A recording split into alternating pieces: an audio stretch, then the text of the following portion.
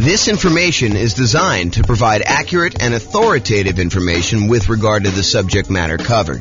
It is offered with the understanding that the presenters are not engaged in rendering legal, accounting, or other professional services. If legal advice or other expert advice is required, the services of a competent professional should be sought. Welcome to the Greenville Real Estate Investing and Real Estate Financial Planning Podcast. Learn all about investing in real estate in Greenville, North Carolina, with a combination of real estate financial planning and modeling with numbers specific to Greenville, plus syndicated, more generalized recordings of live and pre-recorded real estate investing classes, not all of them specific to Greenville. Be sure to stay tuned after the podcast for a message from our sponsors. All right, marketing to find off-market deals. I'm James Orr. Let us begin. So, finding deals. So, have you guys read the Millionaire Real Estate Investor book by Gary Keller? I think that is one of the best real estate investing books out there, honestly. If you have not read it, and if you read it a while ago, I would recommend you pick it up again. I haven't read it super recently, but I've read it multiple times, and each time I read it, I'm reminded of just how good of a book that is. So, if you're doing any type of off-market deals, I would strongly recommend you go pick up The Millionaire Real Estate Investor by Gary Keller. It's from 2005, so it's a little bit dated in some ways, but some of the stuff he teaches in there is like principles. It's like timeless, so it doesn't really matter. But one of the things he did in that book, the book is sort of divided up into two major sections. One section is like the how-to. Well, maybe it's three sections. There's an intro section that talks about the myths of real estate investing. Then there's a whole like meaty section on how to invest and a whole bunch of principles sort of stuff. And then at the end, there's like almost like biographical interviews with real estate investors where they talk about their business and how they did it and what they're doing to succeed. So one of the interesting things about the book is when Gary Keller and Dave Jenks and Jay Papasan wrote the book, they interviewed all these different real estate investors. I forget how many it was, maybe 500 or so. But they interviewed all these different real estate investors and they asked them things like, so what are you actually doing to be successful in this business? And one of the things they asked them is, how do you find deals? And so this is a page from the book.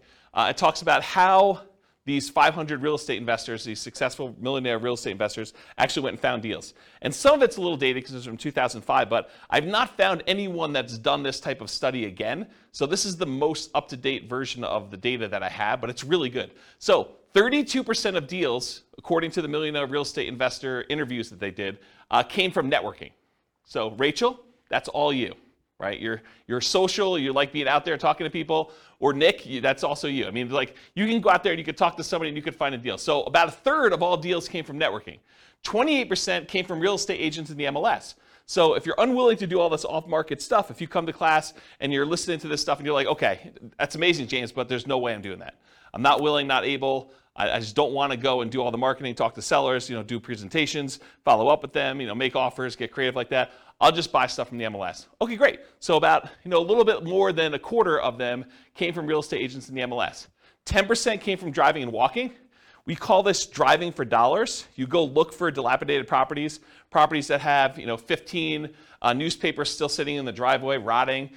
In the winter, the driveway is not shoveled. The grass is unmowed. Everything's overgrown. It's like properties that have been abandoned. And then you can go do like reverse lookups and try to find out who the seller is, try to contact them, reach out and try to acquire properties that way. So 10% from driving and walking, 9% from newspaper ads. Again, this was 2005. I doubt it's that high today. 7% from foreclosure listings. I also doubt it's that high today. We're at the period where foreclosures just bounced off their lowest they've been, as far as I know, ever. And so we're at these all-time lows for foreclosures at this point. It's sort of creeped up. And we're seeing an uptick in foreclosures, which, as a sidebar, you'll start to see news articles that say crazy stuff like this. It'll say, foreclosures are up 300%. So what does that mean? Well, if we only had one foreclosure last year, and now you have 3 or 4, then foreclosures are up 300%. So you got to be really, really careful when you hear crap like that. Understand what the numbers mean. So if you had a really, really low number of foreclosures and now it's up 300%, yeah, and you want to look at historically how it relates to, what you've seen. And it's not just that, yeah, it's gone up 300%, but there was 300% from almost nothing, right? So that's where we are right now, is that we were at almost nothing. We were in this unbelievably hot real estate market after we kind of dropped interest rates with COVID and everything like that. And the demand for properties was insane. You see 20 offers on a property. And so it's really, really hard to have a foreclosure when, even if you're behind on your payments, you go list it with a real estate agent, and over the weekend you get your property bid up and you're able to sell it and walk away with money. So it would take a lot for you to have foreclosure in that particular situation where the real estate agent couldn't come in and just help you sell that property. So we had really, really low foreclosures. Now I think we're going to start seeing an uptick in foreclosures, especially as the market softens. But it could take some time. It's not like these things happen instantly overnight. So that's my kind of side note there about that. But 7% were from foreclosure listings, and I do think that that will be a viable strategy moving forward. Right now, though, as we kind of do this recording in, what are we in, July? June? We're in July? July 27th, 2022, we're at a low, and I expect that to kind of pick up. But it's really, really low right now. 4% came from for sale by owners, 3% came from the internet database research, 2% from targeted marketing, and 5% from other.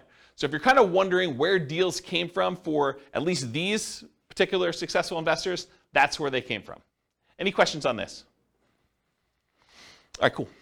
So why do we even care about doing marketing and finding motivated sellers? Because that's really what we're talking about. We're trying to find off-market deals, right? We're trying to find a seller who's motivated, who we can go in there and buy the property. But why do we care that they're motivated? I think for two reasons. I think finding creative transactions. If you go watch the creative transactions class we did, was that 2 weeks ago? It wasn't last week, right? But last week was partnerships.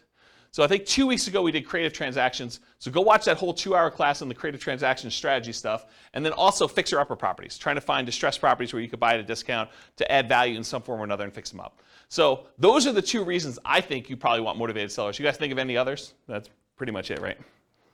Take a drink. So the creative transactions, just kind of for the record, owner financing, wrap financing, loan assumption, the rent-to-own, lease-to-own, lease option, lease purchase family, agreement for deed, bond for deed, contract for deed, installment land contract, and then buying properties subject to the existing financing. So those are all the creative strategies. Go watch the creative strategy class. I can't cover a 2-hour class within another 2-hour class, which is probably going to go the full 2 hours, is my guess.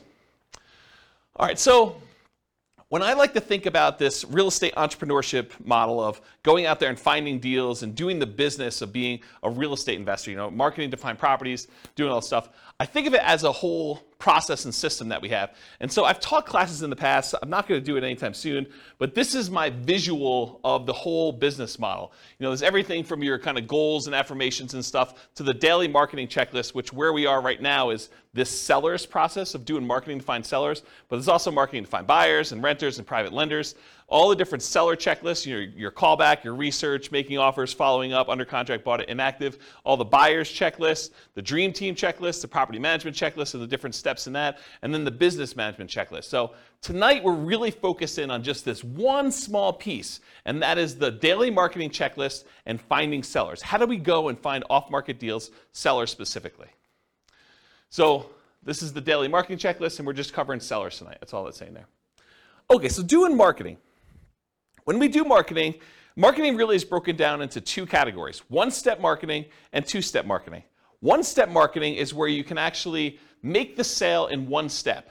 You put out a flyer, you give someone everything that they need to know on the flyer in order to be able to make a decision to buy or not buy, and that's done in one step. Real estate transactions are a little bit more complicated, and so those tend to be done in what we call two-step marketing. You usually do marketing in order to get a seller to raise their hand and say, hey, I'm interested, I want more information, and then you follow up and you do like more salesmanship or more information or kind of different steps in the marketing process in order to give them everything else they need to then make a decision to do that. So specifically with motivated sellers, we're trying to get a seller to raise their hand and request more information. We're not trying to buy the house on the first ad. Okay, so realize that the intent of the ads for all the stuff we're going to talk about tonight is not that we're trying to buy the house with the first ad. You're trying to get them to raise their hand and ask questions and be interested enough so that you can then talk to them, give them the information they need, answer all the questions they have, and then help them buy, help them make a decision to either sell you their house or use something else. Make sense? All right. The right side of the desk. I was really fortunate. I had besides my father, who's also a real estate investor, I was really fortunate. I had a great mentor. He was a guy, lived in Houston, Texas, big home buyer down there. And he explained this concept to me. And the concept is being on the right side of the desk. Imagine for a minute you're like going to a bank.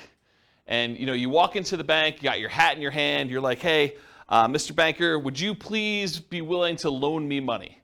So he's sort of in the position of power. You're going there, and you're almost like begging them, to kind of loan you money. Do I qualify? Can you please help me? What do I need to do in order for you to loan me money? So as real estate entrepreneurs, real estate investors, what we really want to do is we want to be in the position where we're on the other side of the desk. We're on the right side of the desk, where the seller comes to you and they say, so tell me how your program works. How can you buy my house? You don't want to be chasing a seller and trying to buy their house from them. You want them coming to you and saying, how does your program work? What can you do to help me? Here's my situation.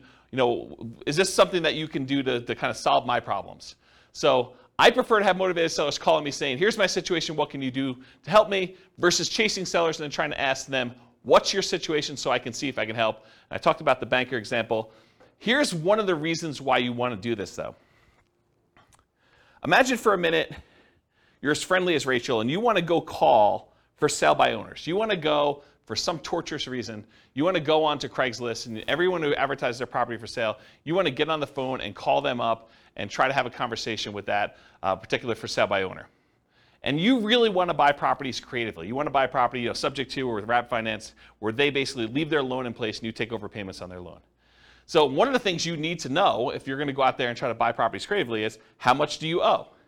And imagine trying to get on the phone with a for sale by owner who is in the driver's seat because they're the one advertising, they're the one taking the calls, and you're trying to ask them, so, Mr. Seller, how much do you owe on the property? They're going to be like, what? Why do you need to know that? The price is $500,000. That's all you need to know. You don't need to know how much I owe on the property. That's the problem with doing this sort of like chasing sellers. Now, if a seller calls you, very different situation. I think you're much more likely to get a compliance from a seller to be able to tell you how much they own a property if you ask them if they're calling you versus you directly try to chase them and call them. Now, that's not to say that all sellers that call you on your marketing are going to automatically volunteer that information. And honestly, with as much information technology and how much information is available in a lot of markets, you're going to be able to find this out by looking it up on the internet. However, I think if you're trying to make deals like this, you're much more likely to get compliance and to be in the right position of authority by having them call you for marketing. Does that make sense, everybody? Okay. All right, so a little story time. So this was probably 2008, 2009. 2009, I'd hired a full-time assistant to help out with marketing in order to buy properties.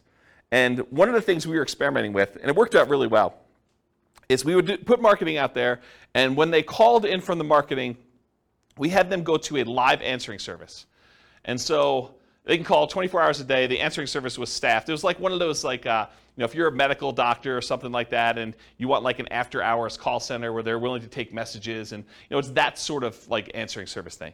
And you can give them a list of questions you want them to ask anyone who calls in, and they write down the answers and they send it to you. I think it was by email at the time, and then sometimes they even record the calls and they'd send you the recording of it. So I was like, okay, let me do some experimenting, and this is what we ended up doing. So when we did like marketing out there, I think we were doing mostly postcards at the time. We did postcards out there, and then when someone called in the postcard, they got called into the answering service. And the answering service would ask these 3 pre-qualifying questions to someone when they first called in. This was completely the first contact they ever had. Okay? So imagine you're like, someone who received the postcard that says, we're interested in buying houses, and this is the answering service, and these are the questions that they're getting asked. So the question number 1 was, are you interested in selling a home? So they call in, they're like, hey, is James there? And they're like, nope, sorry, James is not here. Are you interested in selling your home? Okay, and if they said yes, they said, great. Do you own your home free and clear, or do you have a mortgage on it? Oh, I have a mortgage on it. Well, great. Are you looking to sell the property for what you owe? So within 3 questions of calling the answering service, we had basically made an offer to the seller calling in to see if they wanted to sell their property for what they owed. And if you're trying to buy properties creatively, subject to taking over existing debt, or if you just want to know like what they're willing to accept if there's some motivation there, a seller who's willing to sell their property for what they owe is, in my opinion, a sign of motivation. And so this was a way to pre-screen sellers to sort them by motivation. Not to say that the ones that answered differently wouldn't also be deals, but these are potentially greater quality leads. Does that make sense, everybody? So this was a really quick way to do that. And I think if I were going to do a lot of marketing again, this might be one of the ways I'd set it up.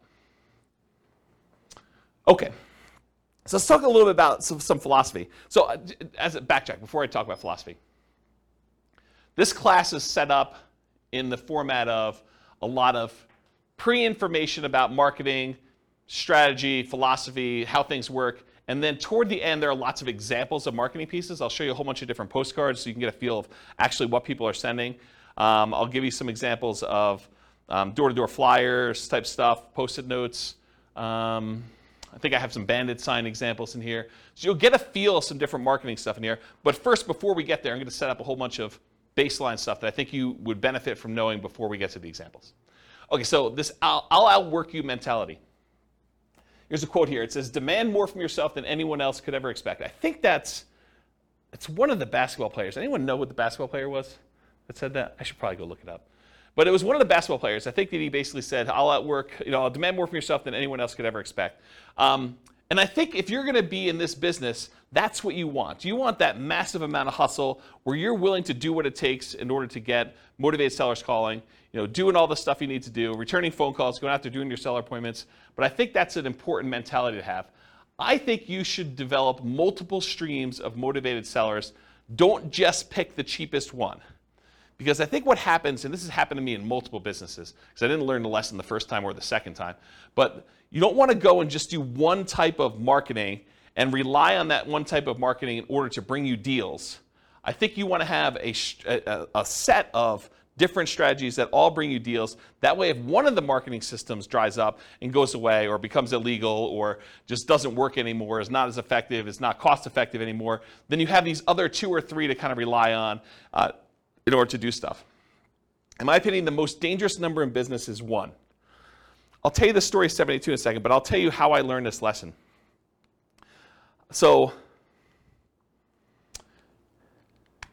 I'm trying to think of how far back I need to go to tell you this. So back when I was doing real estate investing, I started off, this is probably also 2007, 2008, maybe even 2009. Somewhere in there, I was doing ads on Craigslist, and in my local marketplace, I could put up an ad on Craigslist, and if I renewed that ad every 3 days or so, I could expect to get a certain response rate. And I figured out to myself, hey, look, if I'm getting whatever it is, 1 or 2 calls a week by putting up this one single ad on Craigslist from sellers, then I could expect to do X amount of business. And I was like, but I really want to do Y amount of business, a lot more than what X was. So how can I go increase how many leads I'm getting from these sellers? And so I thought to myself, well, I could go post up twice as many ads, but you're already on there. You're kind of like fishing in the pond already. Maybe you put 2 fishing lines out, and maybe it works better. But I did some testing, and it didn't really work out the way I thought it was. I would get really good response on one, but if I did more than one, it just seemed like I was spamming Craigslist and doing it more than once. However, I could say, hey, look, I'm doing this here in Fort Collins. Couldn't I go and expand into Denver and put up an ad and actually do ads in order to find sellers in Denver? And the answer was yes. So I could go do Fort Collins and I could do Denver. I was like, well, if I'm going to do Fort Collins and Denver, why don't I go and do Colorado Springs as well? So if I do, 1 in Fort Collins and, maybe I'm getting 2 calls a week in Denver because the population is a little bit bigger. Maybe I'm getting another 1 in Colorado Springs or, another 1 if I go to Pueblo. And I'm like, well, why am I just limiting myself to doing this in Colorado? Why don't I go and do an ad in Miami or something like that? And so I was doing all these different ads in all these different cities. And this is how we actually ended up doing the largest wholesaling company in the US. We were in 280 markets doing this wholesaling stuff. Is we were getting deals in all these markets and then marketing them and kind of selling contracts or in some ways monetizing them. And so the challenge with this particular model was I was getting really low cost leads by doing this type of marketing. The challenge was eventually Craigslist didn't like it, right? Craigslist did not like the idea of us posting ads in all these different cities, and it was really a problem. But I was relying on one source of leads. if I had been doing Craigslist and direct mail and some voice broadcast or whatever else, like all these different strategies we're going to talk about tonight, if I could have done all those, I could have been much more successful if Craigslist had shut down. But by Craigslist shutting down, we really had to push in order to keep doing it and get very creative in how we were going to solve this problem, when in fact I probably should have just gone and did some slightly different marketing in order to make it work. Does that make sense as to why I'm telling you the story about, don't just stick with one model because it's problematic for your business? Okay. So the story is 72. I'm going to kind of butcher this story. It's from Dan Kennedy, who's a famous marketing guy, not specific to real estate, but he's a famous marketing guy. And he tells this story about a dentist. And the dentist goes to a brand new town. He's never lived there before. He goes to town. He sets up a brand new dental office, and he crushes it. He's able to start this business. He operates it for a year or two, and then he ends up selling the business, packing up, moving to another town, and doing the same thing over and over again. And eventually, the dentists in the town that he kind of went to were like, hey, how is it possible that you're able to come to town and generate so much business and, really show us up by doing all this marketing, stuff like that? And the dentist says, well, I don't know one way to get 72 new patients every month, but I do know 72 ways to get one new patient every month, and I do all 72.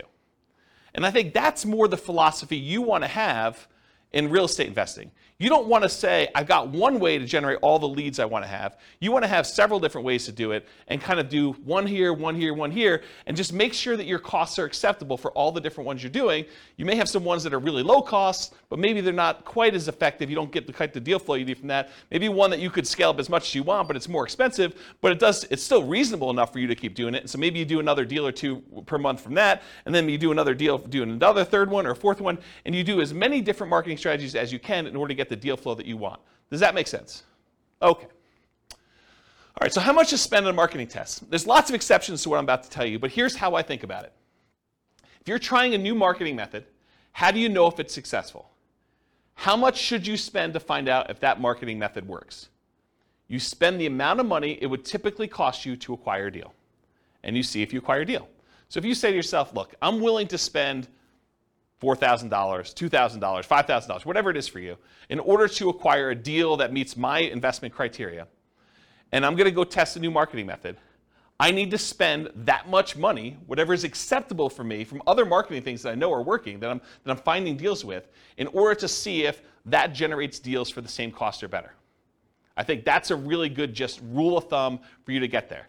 So if it costs you $5,000 to do it, and now you're going to do a sponsorship ad on the newspaper, the newsletter thing for, a certain neighborhood or something like that, and it costs them, $500 a month in order to do this thing on the monthly newsletter, well, then realize you got to do it for 10 months to see if it's effective. You can't do it for 1 month and say, this didn't work. Or you can't do it, and if you get a deal the first month, you can't say, this did work, right? You got to look at it over a period of time and see that if it's consistently performing for you.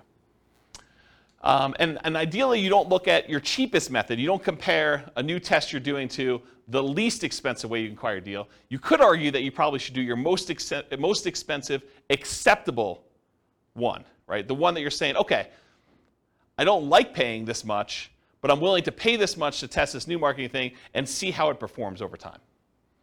And if you're going to do free stuff, if you're going to do, calling for sale by owner or, door knocking or things of that nature, make sure you put a value on your time. Don't just say it cost me, $27 in gas, but not count that it, took you 40 hours of time to do that. You got to put a reasonable cost on your time to see if this is effective. All right, any questions on how much to spend on a marketing test? Cool. All right, here's some other additional marketing beliefs. There is no failure, only testing and feedback. That's from neuro-linguistic programming. It's a kind of philosophy of neuro-linguistic programming, and I think it applies to marketing as well.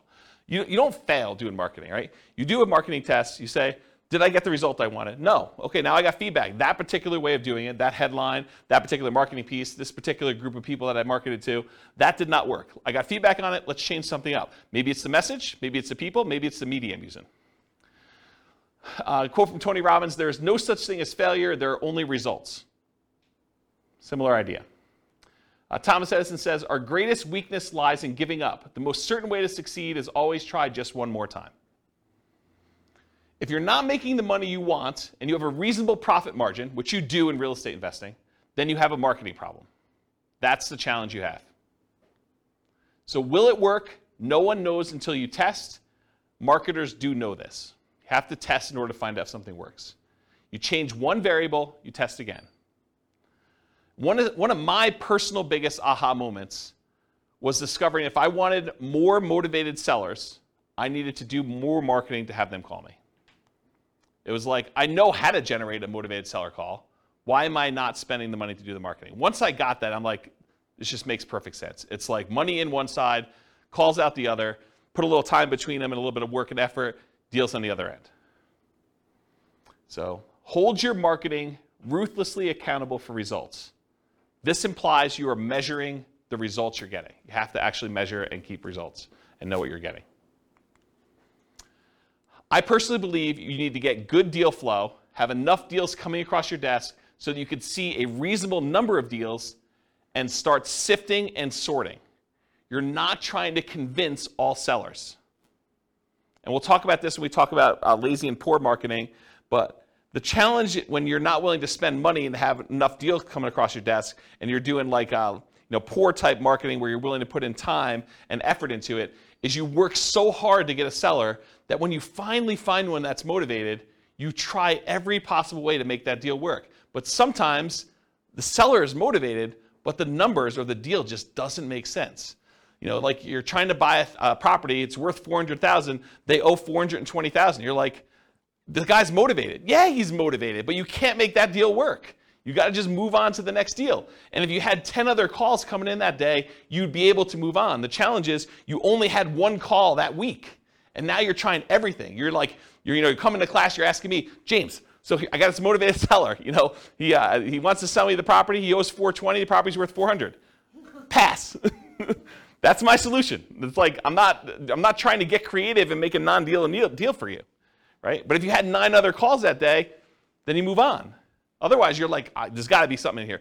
What's the old joke about the kid and the pony? There's got to be a pony in here somewhere, something like that. I don't know. Anyway, so stop trying to convince all sellers. You're not trying to do that. You're sifting and sorting sellers. Start focusing on emphasizing solutions you can offer that would be good solutions to you and good solutions to that seller. The language of, well, here's what I could do. Would that work for you? Makes a lot of sense. Only 25% of leads are legitimate and should advance to sales. And that's from Gleanstar Research. Only 25% of leads are legitimate and should advance to sales. Not every one is going to be a good fit for you. You're not trying to have 100% conversion rate. That is not your goal. We'll talk about conversion rates in a little bit. All right, feast and famine. You got to keep the pump primed even when you're drinking from the fire hose. Don't turn off the marketing and then turn it back on when things die out, because it takes time to get everything going again. You want to keep your motivated seller pipeline filled. What I did is I figured out my numbers, and then I sent out enough marketing to get 1 call per day, my ideal pace. That's the pace I wanted to work at. So I figured out, after doing it for a little while, hey, look, I get about a call for every X number of postcards I sent out. I think it was like 140. I think that was my number. So for every 140 postcards I sent out, I would get about 1 phone call. And sometimes you'd get like lingering ones, but that was like the 1 phone call within a reasonable amount of time. And then you get the lingerers who saved it and they call you 6 months or 3 years later. Okay? Which you do, you get those. You get a little bit of like build up over time. But I was like, hey, look, if I want to call a day, I send out 140 postcards. So you don't have to do this, but I wrote software where I had the list of people I was mailing in a database, and I just exported 140 of them a day straight to Click-to-Mail. And I would send out the postcards that way. Okay? And that would give me about what I needed. Sure, there were days when I didn't get calls. There were days when I got more than 1 call. But it was about that pace. And I didn't start it and stop it. Right? Or you could work backwards from your ideal goal, and we'll talk about how to do this in the modeling spreadsheet, but you could say, look, I want to buy X number of properties. That means I need to do this number of phone calls. This means I need to put out this amount of marketing. So you can work backwards from your ideal as well. Okay? All right, looking inside and outside the industry. So study what other people are using inside your industry and outside your industry in order to find ideas of what kind of marketing to do. All the marketing that real estate agents use to find sellers for listing, that's what you're doing too. If you ever thought about it that way, real estate agents are trying to market to find sellers who haven't yet raised their hand and say, I want to sell my property. And they're trying to find those so that they can help them sell their property and get retail price. You're doing the same thing. You're trying to find sellers that want to sell properties. Your criteria for what is a seller that you could help is probably different, but you're still doing the same type of marketing. Or real estate agents sometimes are looking for buyers, which you might be as well when you get your property, or tenant buyers, or tenants. So you can look inside your industry for ideas. But don't just get laser focus on everything inside the industry. You can also look at what's happening outside the industry, what's working that other people are not doing, and bring it into your own business. So there were not a lot of real estate agents when I started doing these real estate investor classes that were teaching investor classes in order to generate clients in their brokerage. But there were financial planners who were. Financial planners were doing, a little lunch and learn or dinner thing where they'd come in, they teach a class on how to optimize Social Security, and they would use that to generate clients. Why weren't real estate agents using that? I don't know. I just started doing it. Same idea for your stuff. Look outside your industry for people that are doing something else, and then see what you want to adopt for your business. Okay? All right, so I know I could. I don't know if I will, but I could do a whole class on this particular spreadsheet. And the last time I taught a class on this particular spreadsheet was in 2016. I did a whole class that literally just went through each box in the spreadsheet, and I talked about my assumptions and how each step worked and everything. What this spreadsheet is, it's a way for you to model how much work you need to do at each step in the process in order to do deals as a real estate investor. So each block is a discrete step, and each block tells how much time you spent there, how much money you spent there, how much money you made there, and it kind of walks you through what happened in this block, and then each block between the blocks tells you what your conversion rate is. So for example, this first block is sending out postcards. If I send out 10,000 postcards and I get a conversion rate of 0.4%, so 0.4% of the postcards that get sent out become a call into me. So now it tells me how many calls I have here, how much time I spent on that call, how much money I spent on that call, because I send out a little credibility package to each person that calls in. Then I know how many calls I get that convert to a presentation where I go meet with a seller, and I can see the conversion rate from that. And then of the presentations I do to sellers, how much it costs me, how much time I spent doing all that, how much it costs, what the conversion rate is to sellers that go under contract. And then of the ones that go under contract, how many of them did I actually close on and buy? And then of the ones that I close on and buy, how many tenant buyer or tenant calls do I take? And then how many tenants do I meet at the property?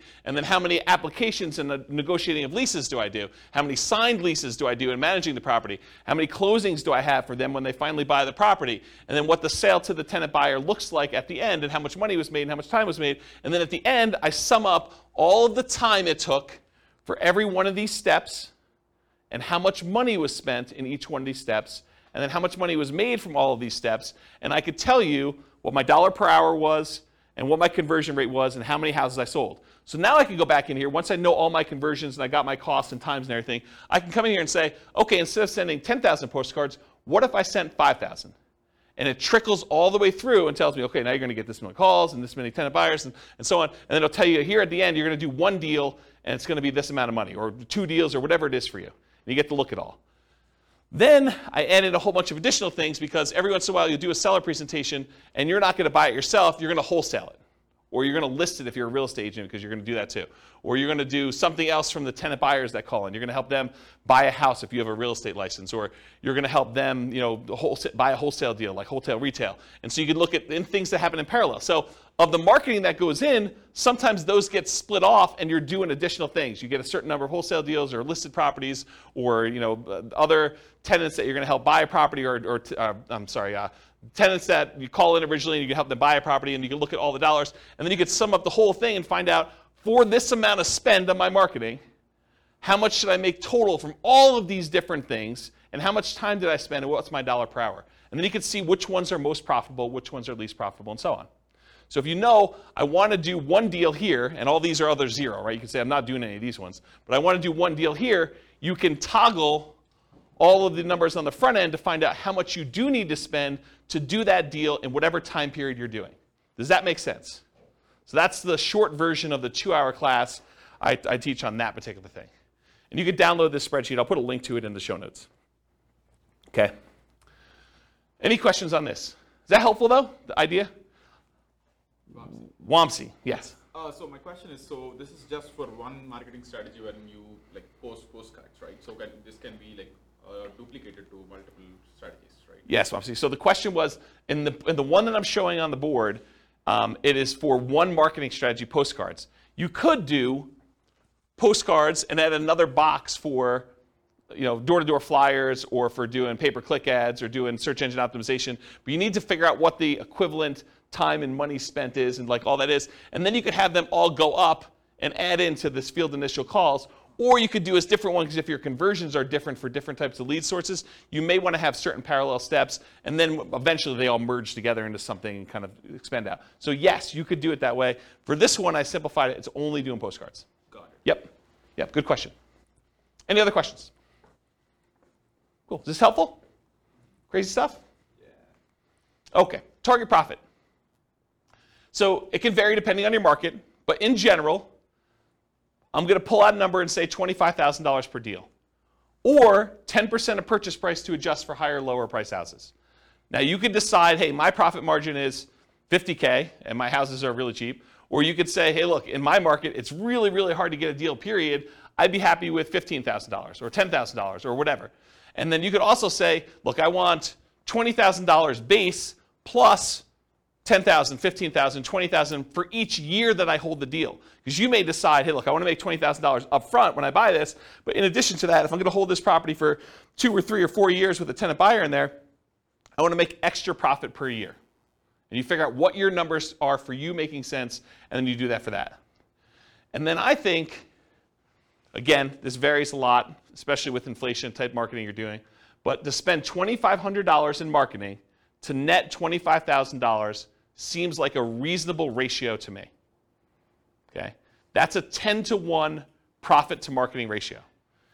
For every $2,500 you spend, plus some labor, because there's definitely time involved, as I talked about in the last spreadsheet, plus some labor.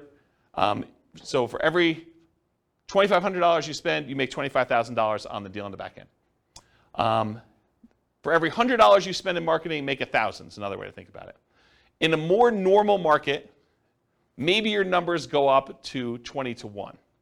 So $2,000 for every $100 you spend. And in really, really hot markets, it might be worse than that, right? You may have to spend more money in order to get a deal and still only make the $25,000. Okay? Any questions? All right, so goal. So if you want to do 20 leads a month, budget about $2,500 a month or whatever your marketing dictates that you do. You buy one house per month. If your goal is 40 to 60 leads a month, you budget $5,000 to $7,500 a month. You buy 2 to 3 houses per month. Now realize inflation, how hot or cold the market is, market temperament, may force these numbers up. Okay? Occasionally, someone will come to class and they'll be like, James, $2,500. I wanted to do nothing down deals. $2,500, that seems like a lot of money to do a deal.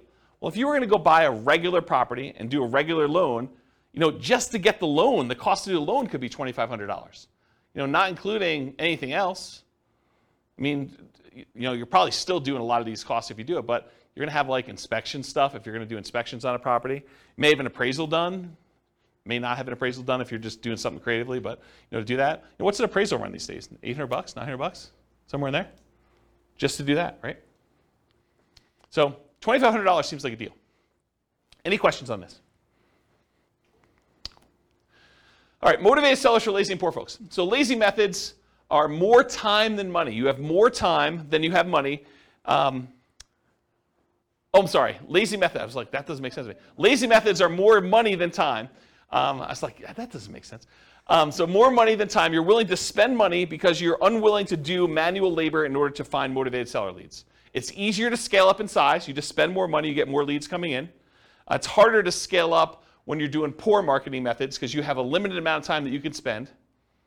Okay? You sift and sort for great deals. You get enough leads coming in where you're just basically saying, this is what I can do to help. Does that work for you? They say no. Great, you follow up, but otherwise you move on. You're not trying to force a deal. With poor methods, you have more time than money, and you're willing to invest that time to find motivated sellers. It tends to be time intensive and therefore harder to scale. You tend to want to work or overwork every lead, leading you to try to make non-deals or bad deals into deals. There is some overlap between the two. One example is bandit signs. If you buy bandit signs, which are relatively inexpensive, and you go out there and you're manually putting them in yourself, driving all over town and doing 10 hours worth, that's more a poor marketing strategy. If you buy bandit signs, you hire someone else to go do it for you, that's more of a lazy strategy. Okay? All right, so here are the lazy methods.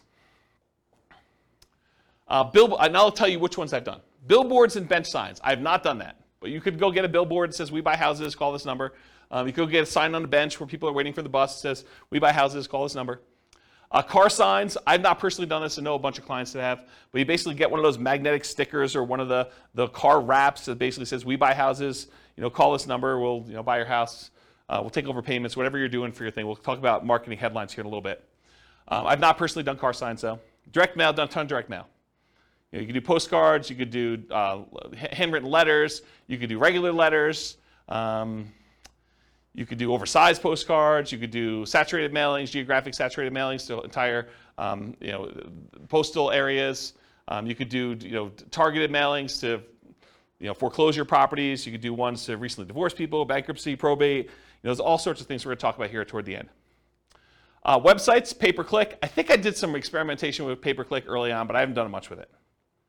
But you can do you could go onto Google AdWords, and you could pay Google to come up when someone searches for, sell my house fast in whatever your marketplace is. Voice blast and text blast, so you can actually hire a service, upload a bunch of telephone numbers for property owners in your area, and basically say, I'm interested in buying, or I'm interested in buying your house. And do that. You could do it either via text or you could do it via voice broadcast. I never did text. I did a bunch of voice broadcasts for a period of time. So we would do voice broadcast messages to answer machines and live answers. So we had 2 different messages. And then if people were interested in selling their house, they'd either leave a message or contact us back, call us back on a number. Newspaper advertising. I did a ton of newspaper advertising. It's actually one of the more effective ways in some cases. We would do ads in the paper, just like classified ads. We also there was like a monthly publication. Is it Fort Collins Forum? Does anyone know? It was like an old newspaper. I think it was called Fort Collins Forum. And we'd have like a half-page ad covering the full front half of a newspaper ad, and we'd buy that each month. And that was pretty effective. But it's harder to do newspaper these days. Radio and television ads. So I didn't actually do this, but my friend Brent, who I told you about in Texas, he actually, at one point, before he actually died really tragically, a long time ago, about a decade ago. But he actually acquired the rights to WeBuyHomes.com. I don't think he had WeBuyHouses.com. I think he had WeBuyHomes. And then he had 1-800-WeBuyHomes and 1-800-WeBuyHouses, which is the same phone number because it stops at like HO. So it basically had the telephone number and that. And what he was doing is he was licensing out the rights to different marketplaces to do that. And he had a professional video done and professional radio spots done. And you could run these. You don't have to do any customization because it's the same number. But you basically run that ad in your local marketplace, and then the number calls through. And based on your location from where you're calling, the telephone rings into your office or wherever you want it to go. You basically had them direct where you want it to go. And so he did a bunch of television stuff. I didn't personally do it. But that's one of the things he was doing. So you could do radio and television ads. You can also do Yellow Pages. Yellow Pages are mostly defunct now because of the internet. But there were some interesting lessons to learn from things that people would do in the Yellow Pages. Instead of just advertising in like the real estate services section, some people would advertise in the money to loan section. Because if you think about like where your sellers are coming from, a lot of times they're looking for solutions other than selling their house before they get to the point where they realize they need to sell their house. And so a lot of times some investors would actually have a separate business that would make loans, and then they would use that as a lead generation tool in order to find sellers that were going to be early on in their pipeline. Does that make sense, everybody, what I said? Okay. All right, any questions on these lazy methods? We're going to go into some detail here. Yeah, Ben. So you said for the direct mail, you can mail to foreclosure houses and people who got divorced recently. How do you get to know that information? The list? Yeah, I'll give you some sources for lists here in a little bit. Yeah, these are places you can buy them. Yep. So the question was, where do you get the list for people going into foreclosure or people that had a bankruptcy or something like that? And you can buy it from list brokers. Yep. Okay, any questions on lazy methods? We're going to go into some detail on mostly direct mail. I think that's mostly what we're going to cover from tonight in detail. Any other questions on this stuff? All right, cool. So here's some of the poor methods. If you're willing to put in more time, bandit signs as an example, although I told you if you want to do bandit signs and make them lazy, you can actually pay someone to do them. But bandit signs are those yellow corrugated plastic signs that go out there. You may have seen them, says, lose weight now, or, you'll see them in new construction neighborhoods where people are advertising, sign up for this internet service or sign up for Comcast or Xfinity or whatever it is. So you'll see those types of signs, or you'll see them sometimes for like churches. They'll say, church service, and they'll kind of use those. But you could use them that says, we buy homes, we buy houses. I'll show you some examples of those. And then you go out and you put them into major intersections. They'll disappear. They're disposable media. Don't think that you put it up there, it's going to last there for months. You'll put it up there, and maybe you'll get a couple hours if it's a really busy intersection, and the sign police are not out doing that. Also, depending on your area, they may be illegal, just so you know. And you may get a call from, the police or code enforcement or something like that telling you you can't put your signs up anymore. We're going to charge you X number of dollars per one you do. Please go take them down or whatever they'll tell you. So realize in some markets it's really hard to do or hard to keep those up. But otherwise they'll disappear. Realize that you're spending the $10 or whatever it costs these days in order to get the sign plus the labor to go put them up there for a certain amount of limited exposure for whatever time period you have them up.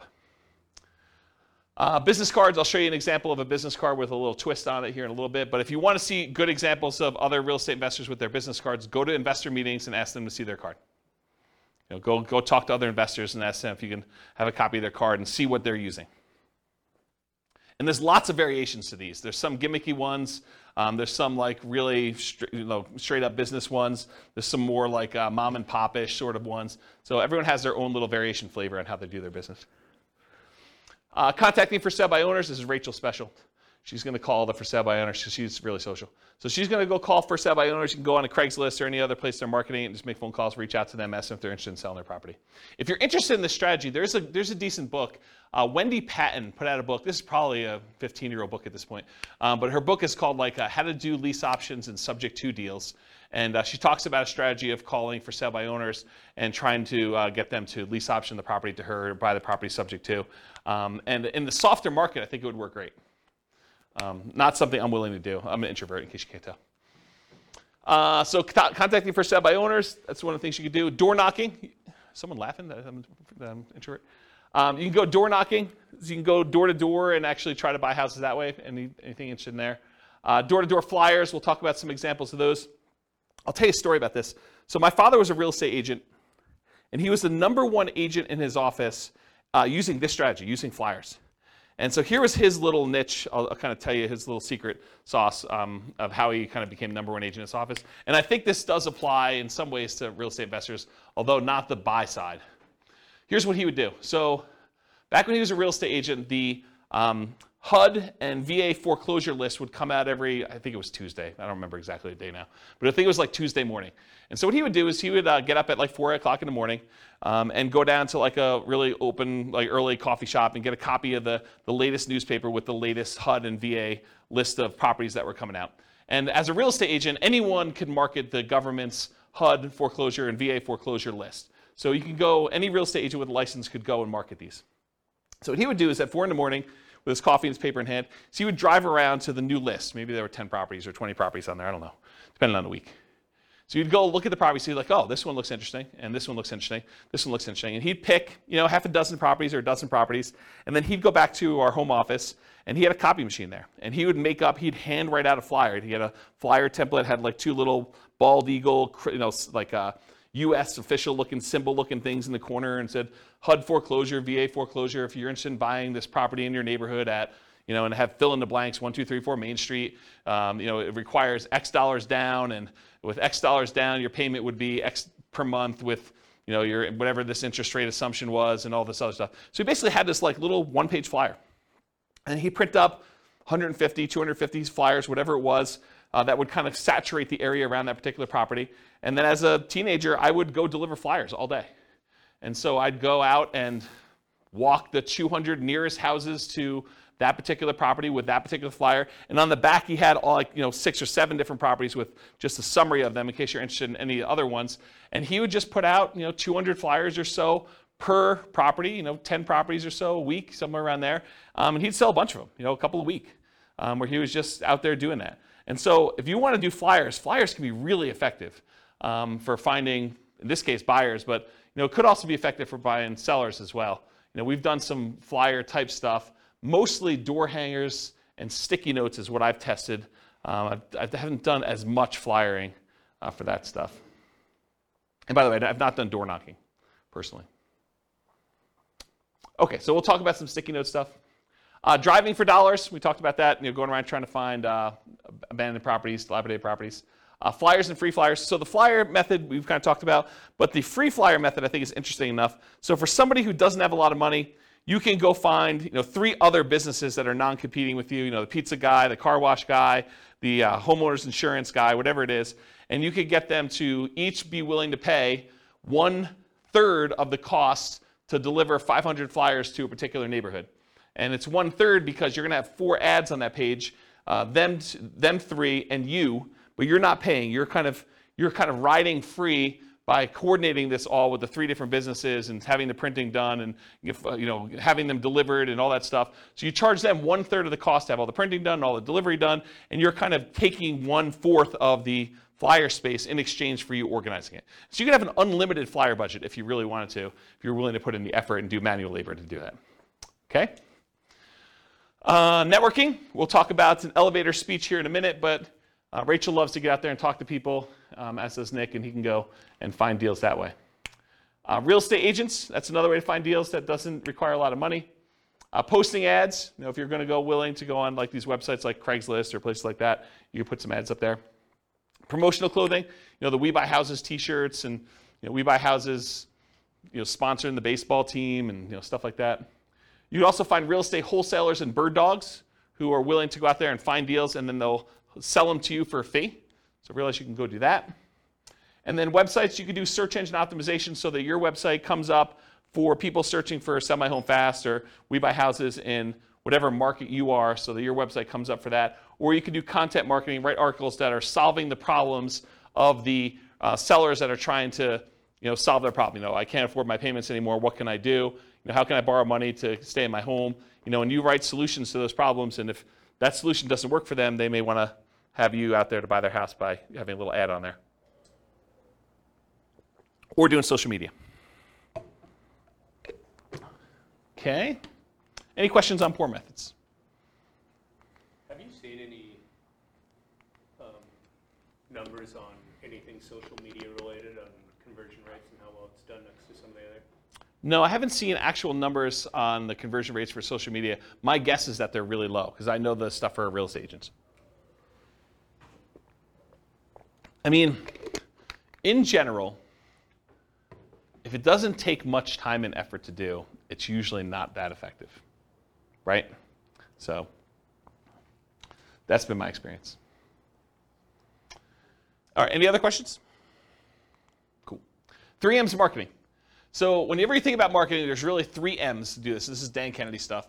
The market, who are you marketing to? The message, what are you saying to them? And media, how are you getting your message to your market? So we're going to look at each one of these in detail. So the market, who is your ideal market? If you're wanting to get owner financing, you got to be marketing to properties that don't have mortgages, something that's free and clear. About 1/3 of the entire real estate market is owned free and clear.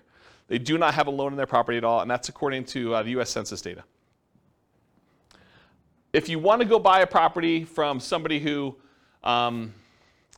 may not be in touch with what's happening in your marketplace or may have inherited a property, you can focus on out-of-the-area owners or absentee owners. You can go look up a list of property owners where the tax bill is being sent to an address other than the property address.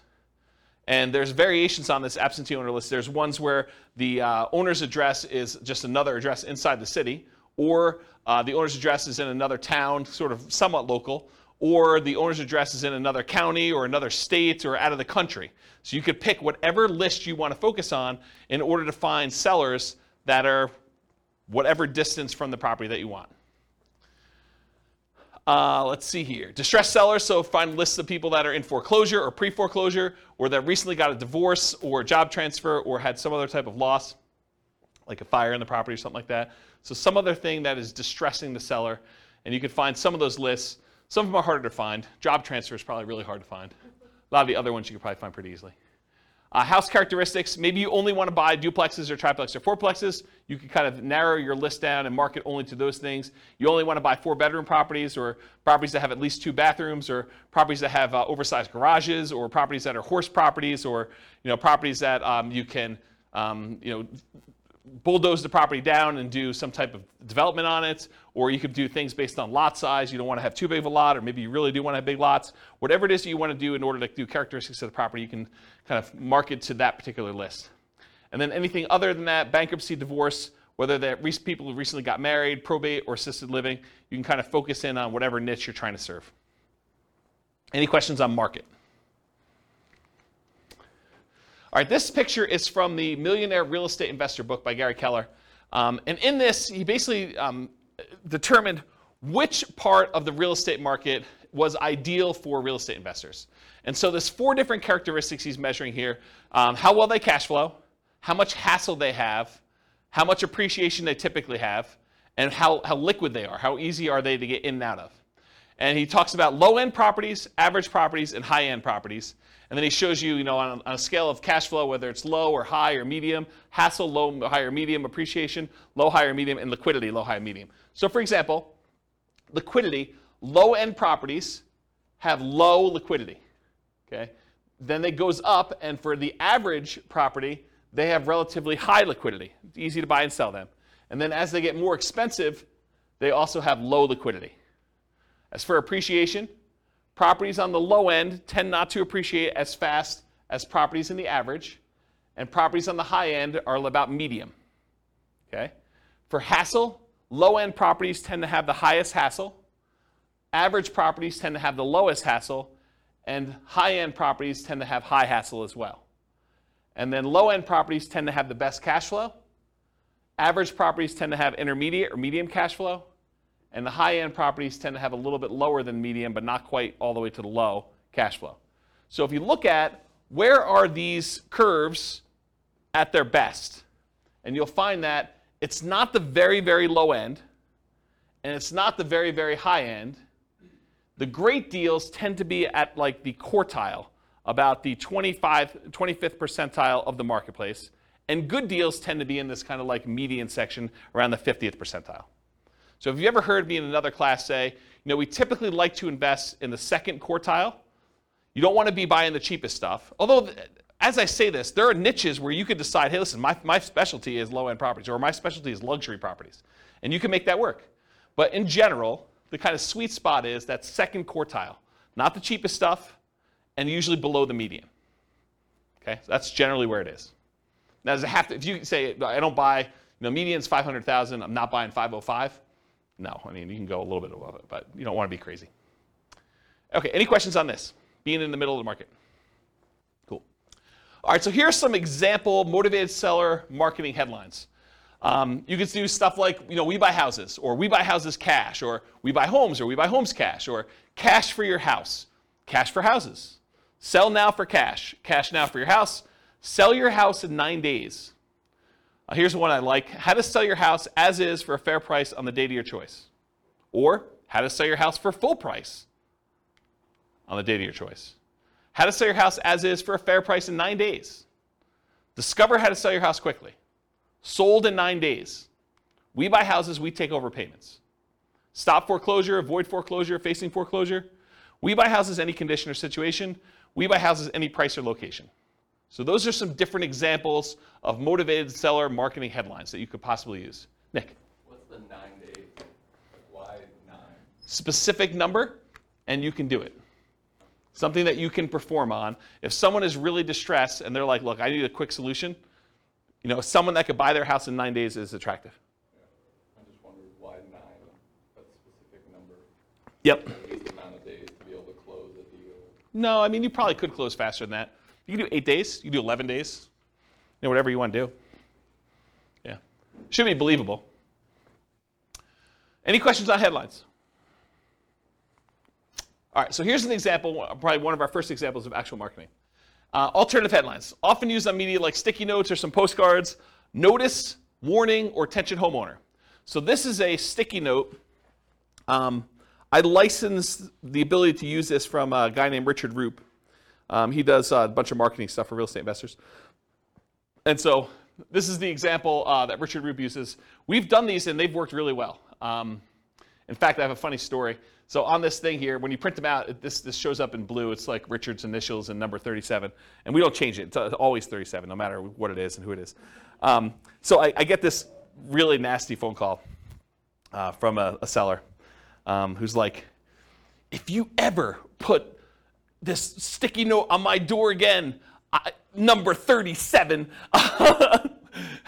So she's all mad and worked up, and you can hear her crumpling it up in the background and throwing it away. So she's just really worked up. There's only like 3 or 4 really angry people in the world. They just move around a lot, so you'll run into them.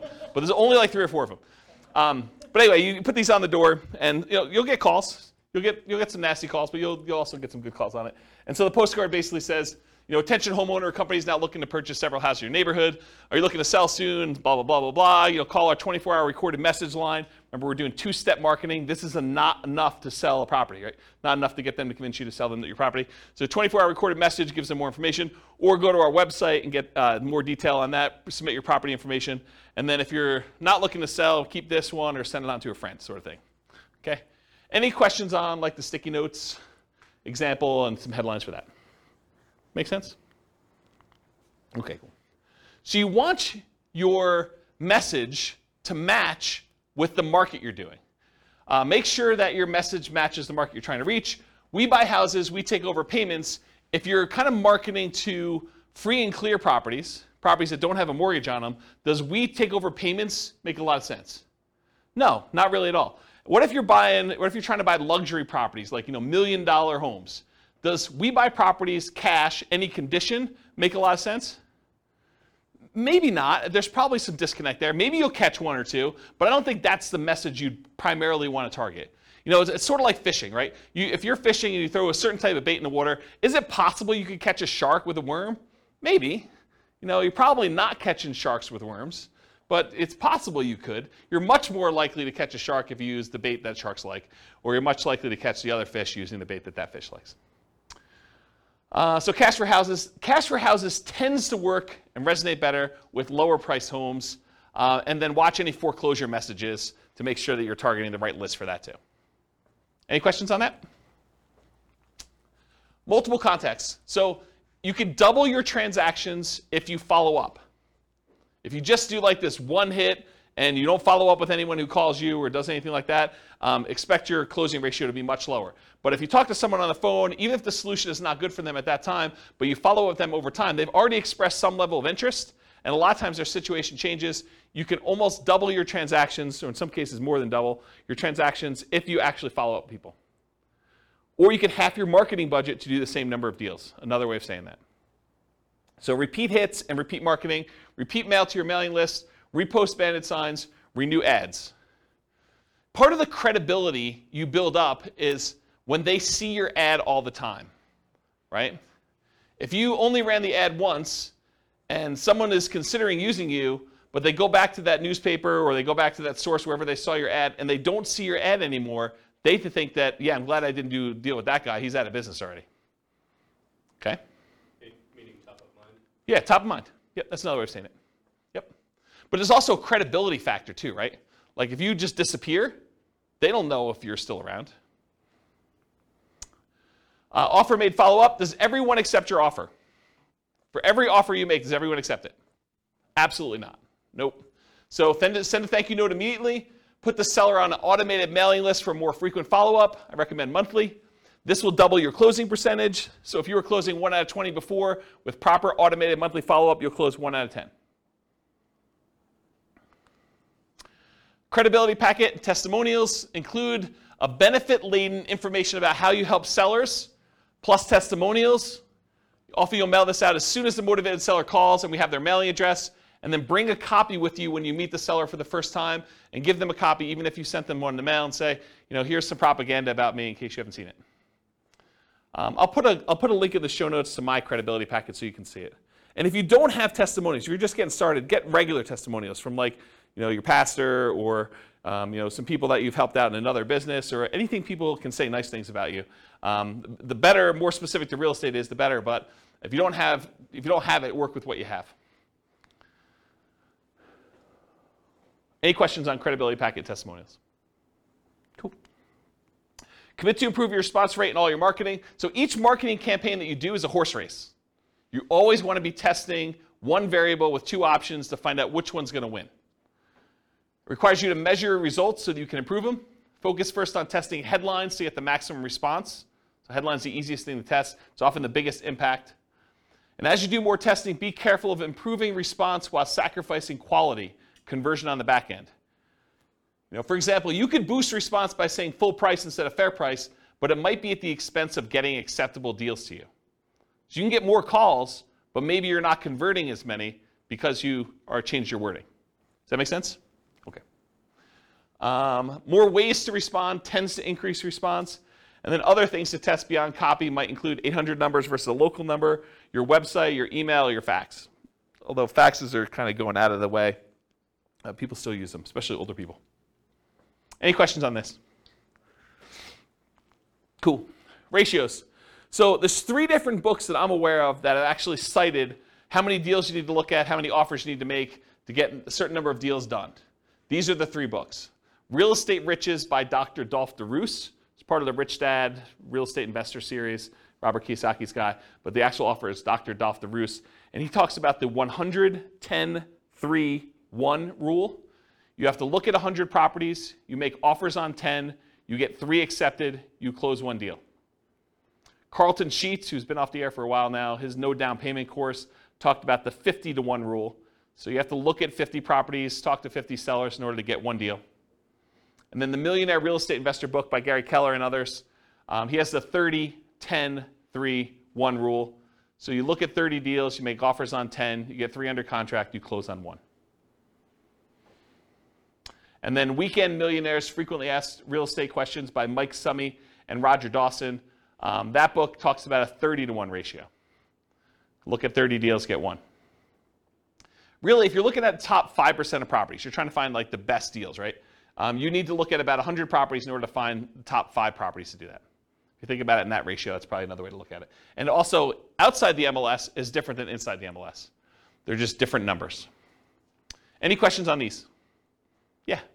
So based on the ratios I see, is it different strategies that these books are talking about, or why is there a discrepancy? Yeah, so the question is, for the microphone, the question is, why are the numbers different for all these different people?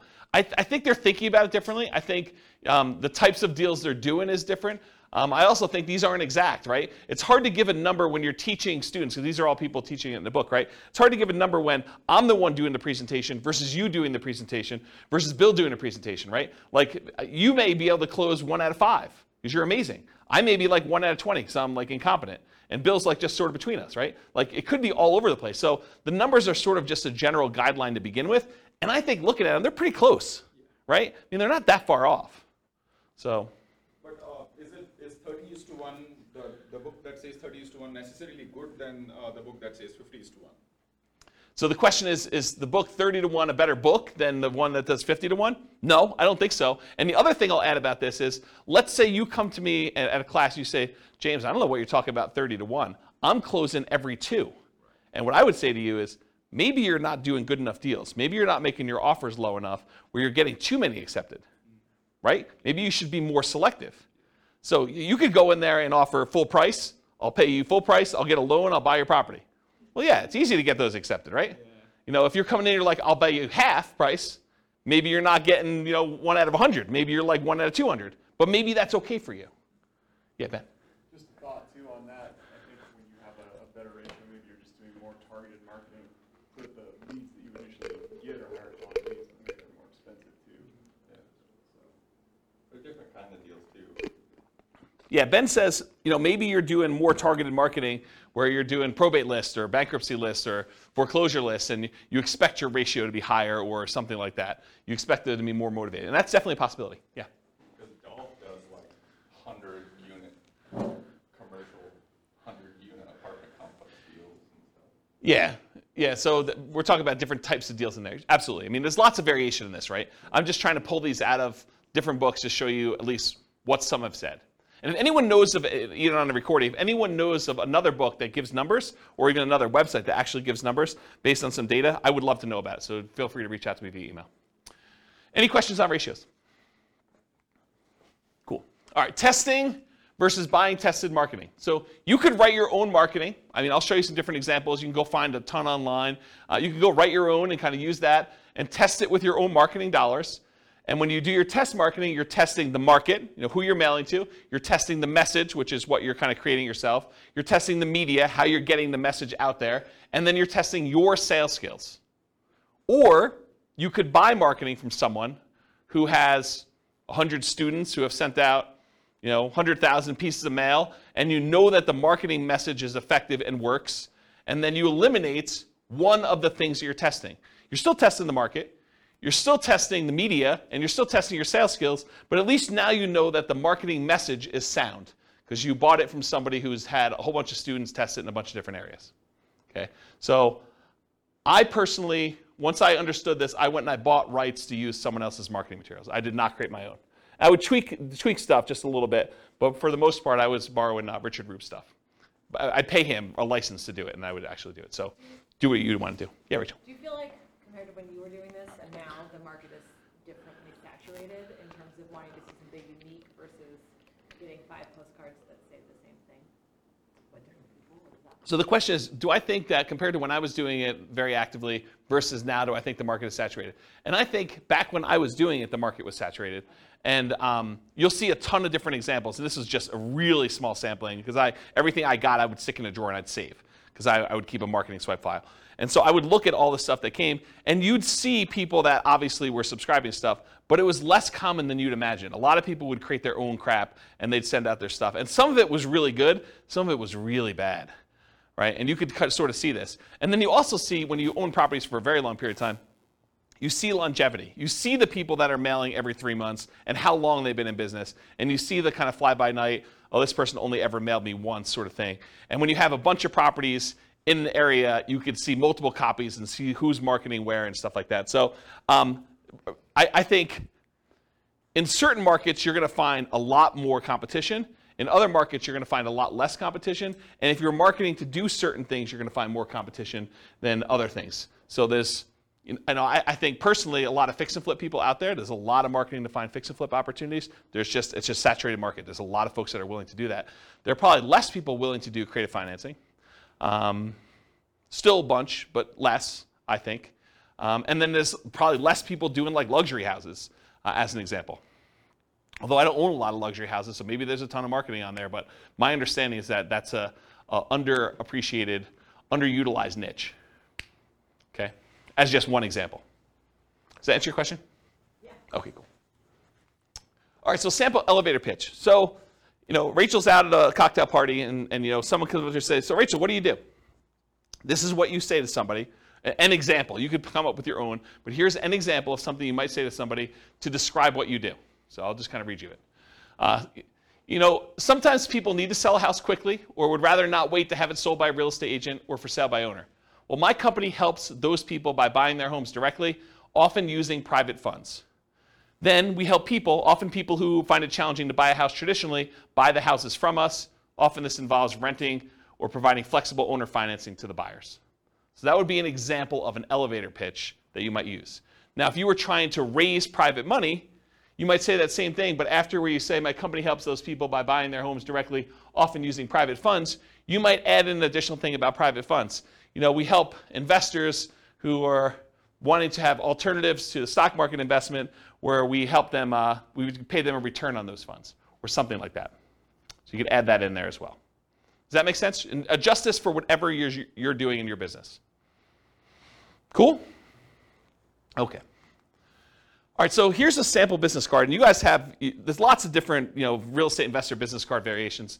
The reason I want to show you this one is it has an interesting twist that I've not seen used before. So in the state of Colorado, at least, the raising of private money is technically a licensed activity. You're supposed to have a license in order to borrow, like collect money from someone and give them a note secured by property to do that. So it's technically a licensed activity. And you're not supposed to go out there and actively advertise that you want to pay people a return for their money. That's a no-no. You're not supposed to do that. So the way that I thought about this is I'm supposed to disclose that I'm licensed.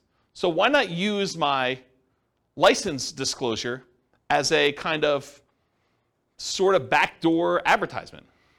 So for my business card, the front of the business card looks like a traditional, I buy houses and apartments, private real estate solutions, has my contact information on there, my name, that I'm licensed, professional real estate entrepreneur, has my address, my website, and my email address on there. Nothing surprising about there, and this really kind of grinny photo on there, which people have told me I look a little crazy in that photo, back when I had hair. And then on the back of it, it says, licensing disclosure for private investors looking to earn returns from private real estate notes. So this is my disclosing to them that I have a license and that how the license works. And so it says, notice, the company name is a mortgage broker-dealer licensed by Colorado Division of Securities to create notes paying interest secured by a deed of trust on real estate for private individuals seeking those investments. James Orr is a licensed mortgage sales representative for that company. So this was a way to sort of advertise for anyone who is interested in that I am licensed and I do those things. Does that make sense? I've not seen anyone else do that. So I thought it was kind of an interesting way to do it. Any questions on this? I will get a beverage. Okay.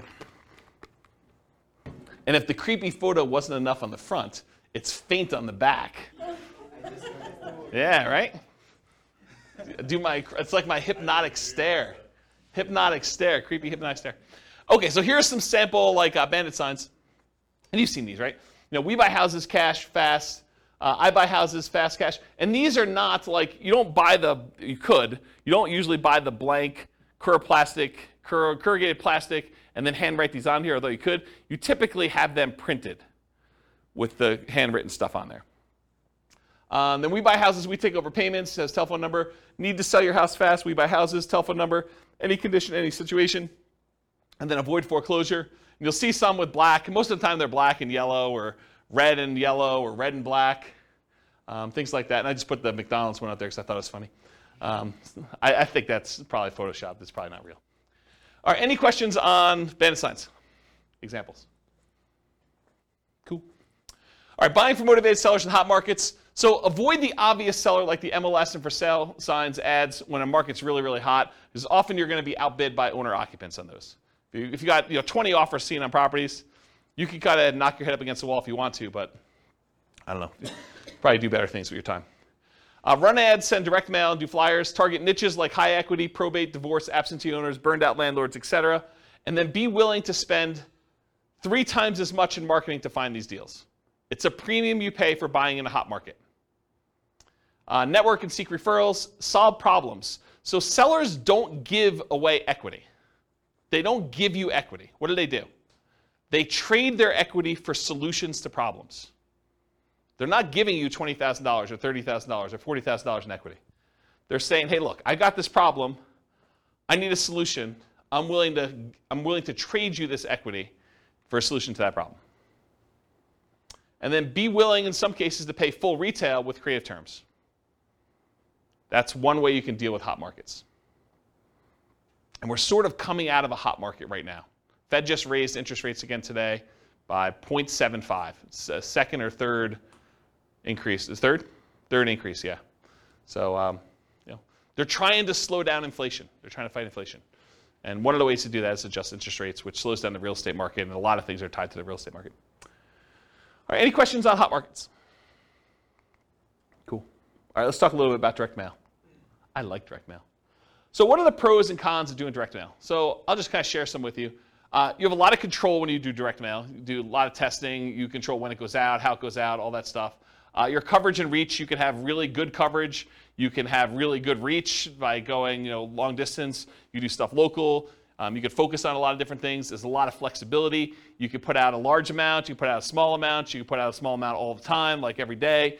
You have pretty good impact, especially if you have really good ads. You could change the size of the ad to have really big impact, or you could do postcards and do a lot of them. It has a pretty historic response rate, and with the movement of a lot of companies away from direct mail, there are less people competing with you in your mailbox. You show up alone. Versus someone goes online, you do pay-per-click, or you try to compete with SEO, and you want to come up for sell a house fast in whatever your city is. Realize that you're not the only person trying to come up for that. There's other real estate agents, there's other investors, and so now you're competing with the 4 or 5 or 10 or 15 or 20 or 30 other people there. With a postcard, some days you're the only one that shows up there. Sometimes it's you're the only one that shows up that month. So you definitely have a lot of ability to show up there without competition. You have selectivity. You can decide who you want to target versus having to hit a lot of waste, a lot of different people in there. It's highly scalable. You could decide you want to buy one house every quarter, one house a year, or you could decide you could buy 10 houses a month. Whatever you want to do. It's a very scalable type of thing with direct mail. It's relatively inexpensive to do. It's proven. A lot of people have used it for. And the other thing is privacy. If I want to find out what someone is doing in order to market to find properties, and you're doing stuff online or you're putting an ad in the newspaper, I can go look at that newspaper, I can go look at the online stuff, and I can see what you're doing in your business. And I can try to deconstruct that. I know unless I have a house in that marketplace and you send direct mail to me, it's hard for me to see what you're doing. So there's some privacy way to do it there too. What are some of the downsides? Sometimes there's delays in delivery. You can't always time this perfectly. Sometimes you get poor quality lists. You'll have a bunch of undeliverables or bad names on there. The cost per exposure, it's relatively high to get your message in front of somebody. There's some possible saturation. And then sometimes the mail gets lost or it's undeliverable. If it looks like an advertisement and you have a disgruntled postal employee, sometimes they'll take your mail and just throw it away, especially if you're doing like every door direct mail where you hit every house in a neighborhood or a certain carrier route. Sometimes the carrier will say, 400 of these, no one's expecting these, I'm just going to throw them away. So you have some loss when you have that. All right, so those are pros and cons. So farm areas, let's talk about mailing lists and stuff like that. I'll show you some examples. So farm areas, geographically, you can decide you're going to market to a specific county or a specific city or a specific MLS area or a specific subdivision or a specific zip code. In my opinion, if you're going to go target a certain area with a mailing list, I think you should try to run some data on that thing and try to find out, hey, what's the typical age of a property or the range of property ages? What's the typical property price range of that list? How many days on market is it typically taking to sell in that area? How big of a discount from list price or premium over list price are people getting in that market? What's the price per square foot there? What are the typical lot sizes? And the reason why I think you want to run this is so that you don't spend a bunch of money on marketing for the first couple times you do it, only to realize you're getting really crazy, crappy leads because they're not what you want. You want to find out what the people you're mailing to, their houses look like from like a data perspective. Your own ones or ones around you, so you can pick geographically. You don't have to do local. You can decide to buy outside another market if you prefer. I was doing a lot of stuff in other markets. So I would do some stuff here, but I finally started doing a lot of marketing to some other cities that I wanted to buy in. Finding deals that fit your criteria based on geographic stuff, and then there are exceptions to every rule, all this stuff. Continuing on with mailing list selection, so you can decide property types. I only want to do detached properties like single-family homes or attached properties, condos and townhomes. I only want to focus on multifamily. I only want to focus on mobile homes or modular homes or manufactured homes. You can pick your price range. You can pick your median price, your average price, your low end, your luxury, whatever you decide you want to focus on from there. You could focus on financing, especially if you're going to try to come in and buy properties subject to or with wrap financing, or if you want owner financing. So you can look at the mortgage balance. You want to do low equity if you want to buy properties with subject to or wrap financing or lease option, something that has a high mortgage balance so you could take it over, and more likely to be able to structure a deal like that than someone who owes something that's very little, like directly subject to. Or if you want to try to get owner financing, try to do ones with low mortgage balance or no mortgage balance. And if you can't get that data, sometimes you could look at the date of the mortgage, and if it's a really old mortgage, it's very close to be either completely paid off or very low at that point. Type of loan, FHA or USDA, beware of doing subject to on those, but it could be good for assumption if you're willing to move into property. VA loans or conventional financing, and then if there's a private loan on there, if you're looking to raise private money, you can look for all the different private loans and try to reach out to the private lenders and see if you can get some financing. They've already done it once. So you look at that as your kind of like private money list. Years owned, so you look at the last sale date. The shorter the ownership period, the more likely it is to do a deal like subject to or wrap financing or lease options. The longer the ownership period, the more likely it'll be paid off and you'll be able to do owner financing. There's just general rules. If there's no public data, the last purchase could be prior to the electronic recording of that, and so those are probably paid off. The age of property, newer properties, lower maintenance, lower equity, subject to wrap financing and lease options. Older properties tend to be more fixer-uppers, free and clear, and owner financing. So if you're looking for those lists. And then demographics, the age of the owner. You could find people that are likely to have more equity by looking at age of owner. And then occupancy, whether they're owner occupied, someone's living there, or if it's a landlord, absentee owner, where the tax bill is being sent to an address other than the property address. And it can be either out of town, out of state, or out of country. And then other specialized lists, you can look for vacant properties or probate properties as examples. Probate properties are properties that are owned by heirs, like someone has died and then it's been passed on to the heir. Any questions on this? Oh, I guess there's one more. Size of the list. So if your list is too big, you may want to narrow it down. If your list is too small, you may want to expand out your criteria or just be willing to do less deals. So typically break your list into thirds and mail each third every month and then repeat at the end. So go back to the beginning so that you're mailing everybody once a quarter. You build credibility and consistency by doing that. Repeatedly doing what you say you're going to do, and you get referrals. If your list is too large, use a smaller list. If your list is too small, expand. I think I talked about that. Any questions on list criteria before I go into some other stuff? All right, cool. So mailing list sources. So where do you get these lists from? So all the stuff you can get from public record, like property characteristics, loans, age of property, things like that. You can get that from public records, either your local property assessor or title companies or RealList.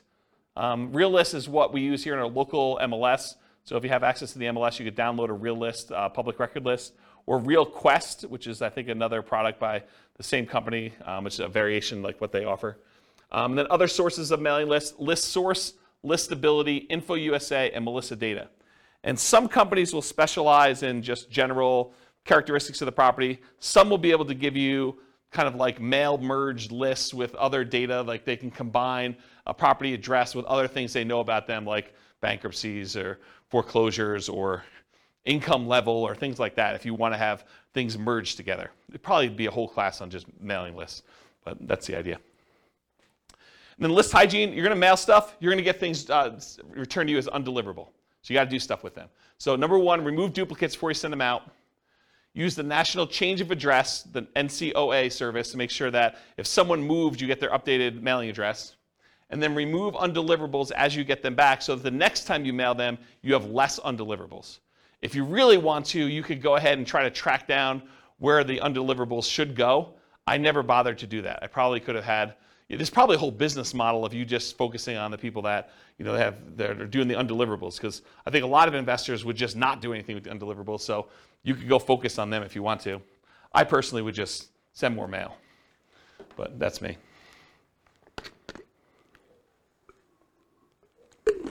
All right, cool. Message. So what marketing messages will we be mailing? We already covered all those marketing headlines before. Now I'm going to show you some actual sample postcards. So here's one example postcard. The headline for this one is, do you need to sell a house in city name? The company name will buy your house from you on the day of your choice. You will receive the same money for your equity as if you listed and sold through the real estate agent. So they're taking off, 6%-ish, depending on what the market is. You pay no commissions or fees. I pay no commissions or fees, but I'm going to net the same as a real estate agent. Sounds like I'm paying a commission or fee. Sell your house on the date of your choice, full equity, no commissions, no fees. That's their marketing message. Has the company name, their telephone number, including an 800 number and a local number and their website address. And then on the other side of the postcard has their name, that they're part of the Better Business Bureau, which, by the way, you just pay a fee and you can be part of Better Business Bureau. Call today to find out how the company can buy your house and city on the date of your choice. Any condition, model house or condemned, any price, mansion or shack, anywhere in the greater area, full equity, no commissions, no fees. Don't make another payment. Call today with their contact information there. That's a postcard. Here's another postcard, different one. Dear so-and-so. Oh, this is from me. This would be interesting. So my investor group is interested in buying your property located at blank in city. We buy several houses each month, and we're looking to buy more in this area. So what did I just do? I borrowed credibility, right? So if you're brand new and you're part of an investor group, maybe your investor group buys several houses, right? So now it's not necessarily you. If you're a brand new investor, you can do this. Should you have any interest in selling quickly and easily at a fair price, please call us at telephone number. If you get my voicemail, please leave a message for a prompt return call. When you're ready, I'd be glad to meet with you, inspect the property, and let you know exactly how much we can pay. You can also visit us at website address to submit a property information form and get the ball rolling. We have purchased hundreds of properties throughout our area since a date, so you may be a perfect solution for you selling your property. Call or visit our website to learn more about how we can buy your house as is on the date of your choice. Thank you. My telephone number, my name, my telephone number. I also have my website address there. And it says, P.S. If you're not interested in selling now, please keep this card for future reference. And then I make a disclosure at the very bottom in smaller font. Licensed broker and investor not intended to solicit properties already listed for sale. So this is an example of a postcard I would send through Click to Mail. Any questions on it? Here are some handwritten letters. Dear so-and-so, I'm currently looking to purchase a property in the blank county area. I've looked at several properties in the area, and I'm seriously interested in purchasing your house at blank. Do you really think they looked at properties in the area and that they picked mine out? Yeah, this is the challenge, right? Like, I think you lose credibility with this. A few good things to make an easier sale are, 1, the condition of the property is not important. 2, no realtor commissions. Why pay a commission if you don't have to? 3, I will pay cash and purchase in as-is condition with no bank inspections for termites, roof, electrical mold, etc. Is it really the bank doing that? Not really, but I'm being critical. I should be less critical. 4, our closing time is fast and flexible. You will not need to do any fix-up work if you are interested in selling. Please feel free to call me on my private toll-free number, which is this telephone number, and sincerely their name. What's that? It feels like an old letter. Do we say toll-free anymore? Yeah, probably not. Probably not, right? I do say area. Yeah. Here's another one. This one's not handwritten. It has a date and address and regarding a property address. Dear so-and-so, this company is interested in purchasing the property listed above. We will buy the property in its as-is condition. You will not have to make any repairs or improvements. We will make a cash offer to ensure there will be no problems with financing. You will not have to pay a real estate commission, and we will close around your schedule. Thank you for your consideration. If you're interested in selling the property referenced above, you can contact me directly at a local telephone number. Best regards, their name and their company name. Here's another handwritten yellow letter.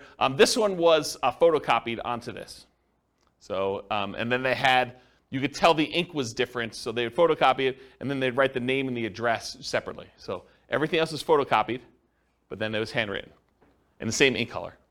So dear name, hi, my name is blank. My wife and I would like to, by the way, is this a male handwriting or female handwriting? Yeah, but it says my name is male name, right? I think you lose a little credibility there too. It's possible it's male handwriting, but this looks like female handwriting to me. Does it look like, anyone think it's male handwriting? No one in the room. Okay. What's that? I was kidding. I said, are you saying men can't have nice handwriting? No, I'm just, maybe, yeah, I guess that's probably inappropriate. Okay, I take it back. What's that? But do you think it also, people would lose I think, I've thought about saying my husband and I, but I think as a female I would lose credibility in a lot of Oh, I don't know about that, and I probably shouldn't touch that one. I don't know. I mean, the world's unfair. It's unfortunate, but maybe. Yeah. Yeah.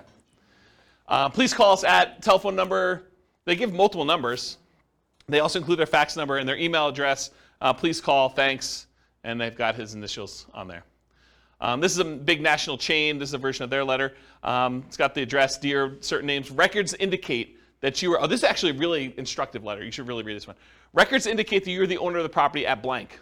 Are you interested in a cash offer for that property? Our business is buying and selling houses and multiple house packages. We rehab and resell houses, and we sell property to other investors. So they're telling you they buy houses, but they also say, hey, look, if you got more than one, we'll buy all of them, right? They're telling we'll do the package. We rehab and resell them. They're telling you what they're doing, and then we sell them to other investors. Well, that's pretty interesting. We only buy houses at a discount. They're disclosing that up front too, right? But when we buy them, we pay cash. We pay most normal closing costs. We take the house as is. You don't need to do any repairs. And we can close quickly if you want us to. If you're interested in selling with like a quick cash offer on the house at blank, please call 800 number 7 appointment to see your home. We maintain a very high professional standard. We maintain very high professional standards in the conduct of our business. We believe in making a positive contribution to our community. Please call toll-free number. Excuse me, if you're interested in selling your home, or if you have any questions, thank you for your time to review my letter. Sincerely, their name. P.S. We pay cash and most normal closing costs for properties, and we could pay quickly if you want us to. Are you interested in selling your property at blank? Please call this number. So the P.S., which is the second most read part of the letter, is just another offer. It's basically repeating the offer. That's pretty instructive too. P.P.S., which I guess is the second P.S. in the letter, not ready to sell today, then please keep this letter with the important real estate documents and call us when you're ready. Interesting, right? I thought that one of the things I liked about this one is they're telling you we're looking for a discount. So are they going to get a higher volume of calls or more qualified calls? More qualified, right? Yeah. I bet they paid a lot to have that drawn up too. Yeah, like tested it and professional copywriter sort of thing. Yeah. And this is what's great. Like once you get a copy or a couple copies of these, you can modify it to your own stuff, right? Like don't copy it verbatim, but massage. Kind of use this as a guide and then write your own. Here's another couple postcard samples. Rachel buys houses in city. Unwanted estate, foreclosure, divorce, other bills piling up, had enough landlording, need to get out of town. Any condition, any location, any situation, close in 10 days. Call Rachel at her telephone number here. Problems don't just solve themselves. Call Rachel for a free consultative session. It's not as important why you need the cash as it is that Rachel can get you the cash and reduce your stress in as little as 10 days. And then Rachel buys houses, has their address, any condition, any location, any situation, close in 10 days. Call Rachel at her telephone number. That's another example of a postcard. Here's a couple other handwritten ones. Can you tell this one's like computer generated on the left? Yeah, right? So, dear name, I would like to purchase your property. It's designed to be handwritten-ish. I would like to purchase your property located in city. I'm eager to purchase property in this type of neighborhood and was curious about your house located at blank. Are you interested in selling? Because I'm ready to purchase your property with cash quickly, and you don't need to be concerned with any repairs or inspections, plumbing, roof, termites, etc. I enjoy fixing these things myself. Please understand that I'm not a real estate broker, so we can avoid commissions. Also, I'm prepared to pay all closing costs. So if you're interested in a simple all-cash deal, please call me now at telephone number, sincerely their name. And then here's another one. This is actually me. Although it's my partner with the letter. And so this one was photocopied onto a sheet, and then we would write in their address here and their name up here. So everything else was photocopied with black ink onto a yellow legal pad sheet of paper. Basically, we'd go get the legal pads, we'd cut them, we'd pull them out and stick them into the copy machine and just print it right on this. And when we did a white sheet with the thing, we had a yellow sheet underneath it so you could see where the lines would line up, and then we just copied it right onto here, and so that's how this was done. And if you turn this over once it's actually done, you could see where it's real ink versus where it was copied, so you could see that the name and the address was kind of put in there. But everything else was standardized. So it says, dear, whatever her name is, my name is blank, and I'm a real estate investor. I'm currently looking to purchase a property in blank county. I've looked at several homes in the area, and I'm interested in purchasing your property at blank. I'm not a real estate agent and do not intend to use one to purchase a house. Why pay a commission if we don't have to? I will purchase your property as is conditioned, so if you're interested in selling now or in the near future, please call me at blank, sincerely their name. So that was an example. Here's another postcard. Tell me if this one reeks of credibility or it doesn't for you. So, dear blank, last week Tuesday, I was driving around the neighborhood and noticed your property at blank. I did some research in the public records department and noticed that you had owned it for quite some time, and so I was wondering if you had thought about selling. Okay, so first of all, I don't think this guy even lives in this city because I happen to know him. So I don't think he was driving around the neighborhood, and I don't think he did any research in the public records for this property in particular. I think he did a search for all properties that met certain criteria. Anyway, getting back to it. I'm interested in purchasing 2 investment properties in the area. I want to try and talk to you personally, but was not able to find your phone number. When I buy your properties, there are no fees or commissions. In fact, I'm willing to pay all of your closing costs. That would mean thousands of dollars in savings to you. Additionally, if there are tenants, I could buy it when they're with them there, so you won't have to worry about you having them move out. I did not want to miss your call, so I took the time to record a message. I didn't want to miss your call. So I took the time to record a message about my offer to buy your property. Please call this toll-free number with an extension. You can call 24 hours a day, 7 days a week. Look forward to hearing from you soon. What do you think? Do you like the other ones better? And this is the front. Urgent notice. Please just turn this card over for my very important message about your property at blank. All right, here's another one. Oh, this is me. Let's see if I can critique myself. All right, my company's interested in buying your property at blank in city. As a professional house buyer, I look to buy several houses each month, especially in this area, and since we use a long-term approach, we can usually offer you top dollar and close whenever you want. There's no need for you to fix up the house, put it on the market, pay any fees or commissions when I buy your house. If you have any interest in selling now or in the future, please call me direct at blank. You can also learn more about how we can buy your house quickly and easily by listening to a 24-hour recorded message at blank or visiting a website address. Even though I'm a licensed real estate agent, my only reason for writing you is to buy your house, not list it. When you're ready, I'll be glad to meet with you, inspect the property, and let you know exactly how much we can pay. It's got my name and contact information on the bottom. You have that last part, did you have to disclose your real estate agent? You should. Yeah. You should. If you're not one, you don't have to disclose it. That's true. Yeah. That's true. Yep. Another one you probably have heard of before. So this one says, we buy houses, problem, rent houses, repair problems, inheritances, vacant houses. And then the other side, the no problem way to sell your house. We pay cash. We can close fast. Foreclosure solutions, any condition, any location. Inheritances, vacant houses, rent houses. The company name will buy your house now just the way it is. Call toll-free number and has the address and everything on there. I just want to show you what an envelope looked like. It's just handwritten like that. Here's an example of one that goes into like the, what do you call this, money mailer, like the ones you have like the 500 coupons. This is just an example of one doing We Buy Houses. So wanting to sell now, facing foreclosure, one more, owe more than it's worth, bad tenants, major repairs, divorce, relocating. It's okay, We Buy House, any condition. It has a telephone number and some stuff on there. Another postcards, We Buy Houses cash, getting cash offer, close quickly. Any area, any price, any condition, call now. Has a website address, download your free special report, the 5 easiest ways to stop foreclosure in under 48 hours or less. So who is this person targeting? Someone who's in foreclosure, right?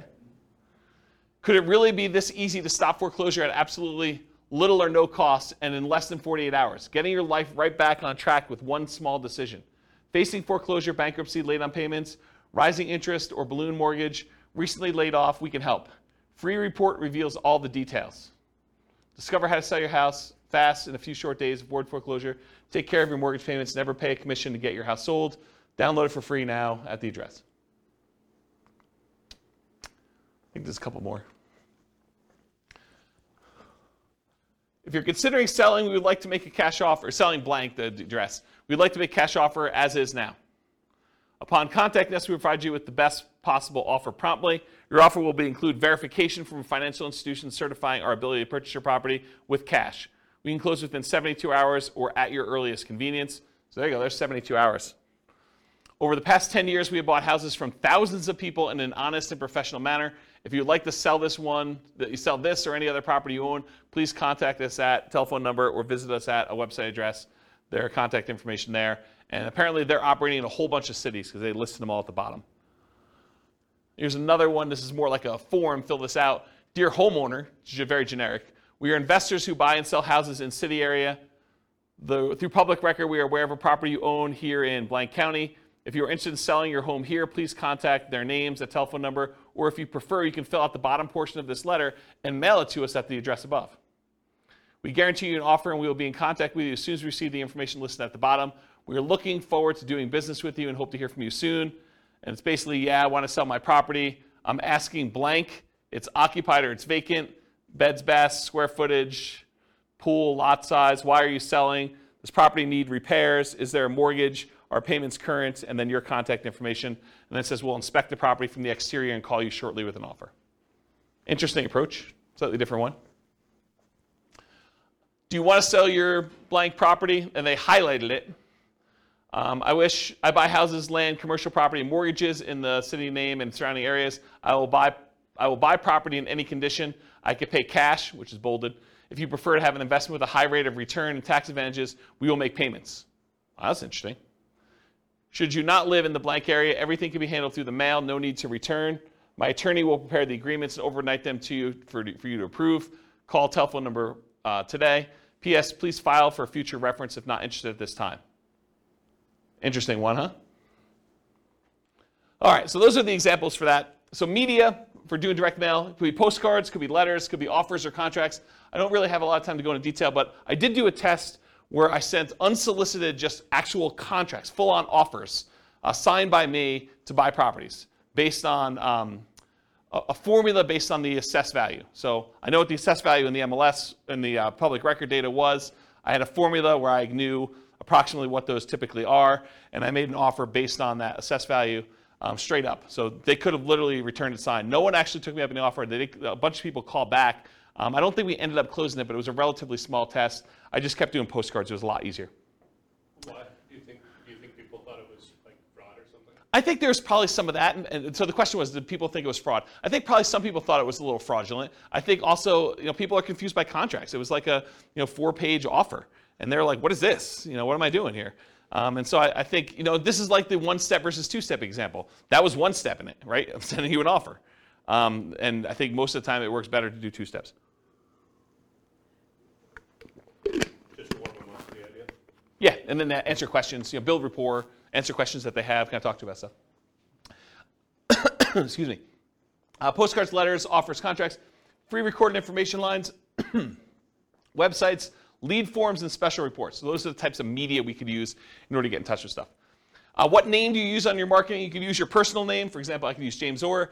You could use the name of your acquisition manager. So for a while, I had a person who was doing acquisitions for us, and we put their name on there. A pseudonym, like Jimmy Orr or Jim Orr. If anyone calls me Jimmy or Jim, I know you don't know me, right? Because that's not my name. My name is James. So you could put this on there, though, so when someone calls on the phone, they're like, hey, is Jimmy there? I know it's from certain marketing. So you could do something like that. So whatever you want to do. Business name, you can put your business name on there. You could borrow credibility. I forget what I was talking about there. I don't know. And if you're a real estate agent, you should disclose that on your marketing. Phone number, so you can put your phone number, your mobile, your office number, a 24-hour recorded information line, a 24-hour voicemail, an answering service, a live answering service, your staff, either your acquisition manager, your admin person. Other considerations, should you use a local number or a long distance number? Should you put a toll-free number on there? Should you use an extension or not an extension? Should you include a fax number or not? All the considerations to kind of think about for this. For the website and email address on there, so if you can go get a custom domain name, for example, I think for a while we were using wecanbuyquick.com. I think I own it, but I don't think it's up because I'm sort of not acquiring properties right now. But We Can Buy Quick, I think, was ours. That's an example of a custom domain name. You could do shared versions of that where if you have a domain name that's good, like WeBuyHomes.com, you might have like WeBuyHomes.com/Colorado/Denver as an example. Ooh, anything crazy? Storm? Oh, storm's coming. Well, that supersedes silent mode. Specific subpage, so example, you could have it, like my name, jamesorr.com/sellyourhome or sellyourhome.php, like whatever page you have as a sub-home for that stuff on there. And then if you do 2-step marketing, you can have them go to a lead form that sends a special report, or have them go directly to the special report just shown on there, or you can have them go and see your testimonials and credibility packet online as well. So those are just options for that. And an email address, to use a free email like jamesorr@gmail.com, or do you use like a custom one like james@wecanbuyquick.com, which doesn't go anywhere, so please don't email me at that one. You can set up an autoresponder so that if people acquire stuff, they can do that. Or there's certain services where you can email an email address, and that subscribes you to an email list, or it can go directly to you, as some examples. What return address to use? Should it be business or personal? Just make sure it matches your thing. If you're saying my wife and I buy houses, you don't want to have like your business address and have it be a business name on there and stuff like that. I would not recommend doing your home address. You might get people actually coming and driving by, especially if they're upset for whatever reason. You can use P.O. Box, local business address, out-of-state address, like a mailing service return address. Sometimes that happens too, like if we're hiring a mailing company, which we've done in the past to do that. Mailing frequency. Sorry, I'm a little over, guys. Hopefully you don't mind. Moving parade. You need to be in front of them when they think about selling. So repeated hits. 80% of sales requires 5 follow-up phone calls after the meeting. That's according to the Marketing Donut. And at any given time, only 3% of your market is actively buying, or in this case, selling. 56% are not ready. 40% are poised to begin. And that's from Vorsight. And then 63% of people requesting information on your company today will not purchase for at least 3 months. And 20% will take more than 12 months to buy, and that's from Marketing Donut as well. So you got to keep in front of people over time, and only a small percentage of people are like ready to go right now. If you email them or you mail them again 3 months later, you have another percentage of people that are kind of doing that. And then certain ones will take a little bit of time to actually make a decision, so those come back around. You build this up over time, and you have a much better, more stable lead flow after a while. Then mailing services, you could use local print and mailing houses, or the U.S. Postal Service has a company that they do for doing direct mail services called click2mail.com. It's click the number 2 and then mail.com for doing that. That's it. Any questions? Was that helpful? Was that like good overview of how to market, find off-market deals? A lot of detail? Good stuff for you? Any questions? If you guys want to, are you going to do stuff? Like, what do you need help with? What questions you got? None? Overwhelmed? It's only kind of related, but so when you're talking like to the MLS or different things, is there a way, you talked about different things to look for if you're looking for a certain number of bedrooms, that's obvious, but is there a way to search for like unfinished basement? I feel like I never see that. In the MLS you can, but not in assessor data. Well, I wonder if assessor data has that field. We're getting so much better at that. I bet you there is some fields for that.